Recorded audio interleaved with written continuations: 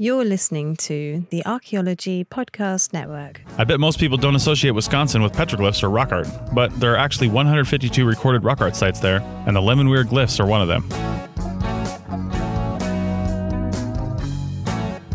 This is episode 335 for the 1st of December 2017. I'm Chris Webster, and this is ARC 365, a podcast today in 2017. This episode is written by Richie Cruz. The Lemonweir Glyphs is a petroglyph site in the driftless area of western Wisconsin, which is notable because the region was never covered with a glacier during the Ice Age and retains the rugged topography of pre-Ice Age America.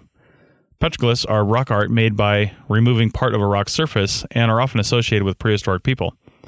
Access to the Lemonweir Glyphs is currently restricted. The site is thought to predate the Ho-Chunk people, the Native American people traditionally associated with this part of the world. And a petroglyph called Thunderbird Rock bears a strong resemblance to the traditional Thunderbird design often associated with the Anishinaabe people, who are most often associated with the Great Lakes and southern Canada. Thank you.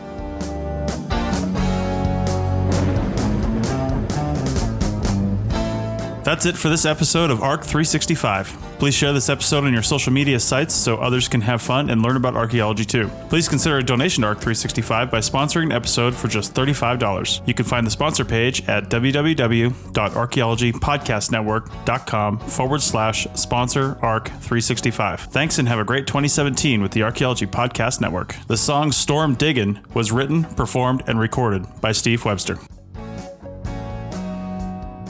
This show is produced by Chris Webster and Tristan Boyle, and was edited by Chris Webster. This has been a presentation of the Archaeology Podcast Network. Visit us on the web for show notes and other podcasts at www.archpodnet.com. Contact us at chris@archaeologypodcastnetwork.com.